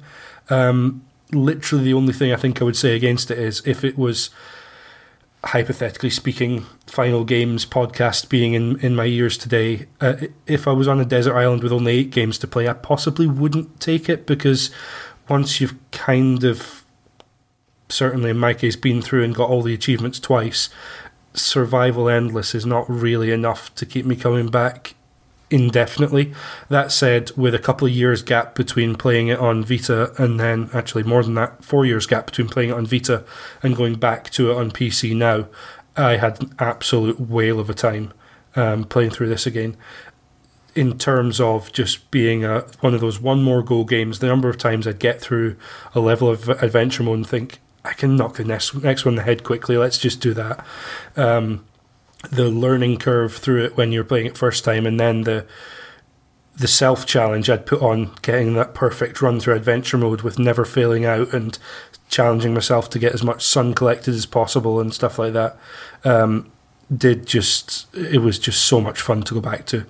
I absolutely love Plants vs. Zombies in all of its incarnations, so wherever you can get hold of it, go for it. Should have let you go last with that effusive. No, I'm sure you and Ryan will have far more eloquent and lovely things to say. I don't think so. I mean, I do like Plants vs. Zombies. This is me going, by the way. I do recommend it, that you seek it out. I particularly liked the iOS and 360 versions, and as I say, you can pick up the 360 version and play it on Xbox One now if that's the console you've got set up. And I would recommend that you do so, but it's not a game that would sort of trouble my all-time favourites. But every time I played it, playing it for this show has been the third time through the adventure mode. Plus, I've spent some time, but not tons, with the various other modes that you unlock and uncover as the game goes on. And I've had a good time every time. And it, as I say, it's a game that makes me smile. It's charming. It's compelling. I like the audio-visual side of it. It's just a lot of satisfying, pleasing fun for the idle brain, I think. It's got a few genuine chuckles in it. And yeah, that's it. I'm less eloquent, but still a recommendation. Ryan, let's conclude with you. Plants vs. Zombies, I think, is a really excellent distillation of a genre that kind of comes in and out of popularity and has perhaps never hit the like mainstream.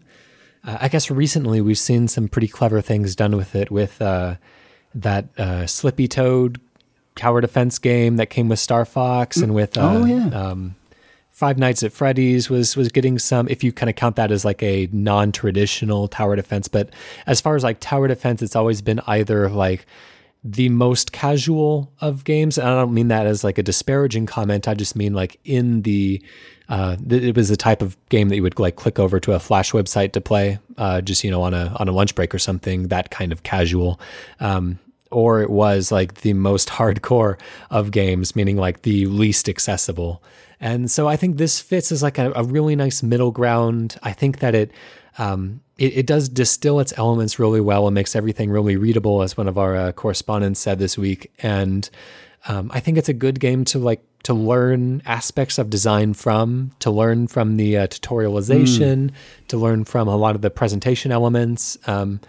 It feels a little bit dated these days, but I still think it plays just as well as it ever has. And it's a pleasant experience, one that I don't feel like massively changed my life in any ways. But it's pleasant nonetheless. I think you'll have a good time if you sit down with it even today. I think for me, just the overall aesthetic has been a little bit sullied by what the series has become since then. I've heard that the Garden Warfare games are actually quite good, but the sequel, and every time that EA kind of like trances out one of these zombies to do a little dance on their stage at the E3 conferences is something, it kind of makes my heart sink a little bit and just endears me to this series a little bit less. And so perhaps like a lack of enthusiasm isn't necessarily due to any failings of this game, but just kind of the eventual de-evolution of PopCap as an entity. But it's one that I think is worth experiencing for the people who are really kind of developmentally minded. I don't mean that to have development of games in mind. Yeah, sure. We know what you mean. Don't worry. But I mean, for the average player, I don't think that I really like gained or lost a lot by spending all that time with Plants vs. Zombies. See, James, you go again. Rewind the podcast a couple of minutes. Listen to me again. That's only my thing of wanting to finish with the most diffusive, but we actually kind of went in reverse there. But I think we've all been perfectly happy with the game overall. Excellent. Plants vs. Zombies then. Wonder what the main man, George Fan's doing now. I notice his Twitter profile still says Plants vs. Zombies mainly. We shall see. Anyway, just remains for me, Leon, to thank James and Ryan, and to tell you that next time, and I'm not going to do the voice for this one, in issue 230, I'm going to do my voice because it will sound great in it. Maybe I should get Ryan to do it. Hey, hey, hey, it's time to make some crazy money. Are you ready? Here we go. Crazy Taxi.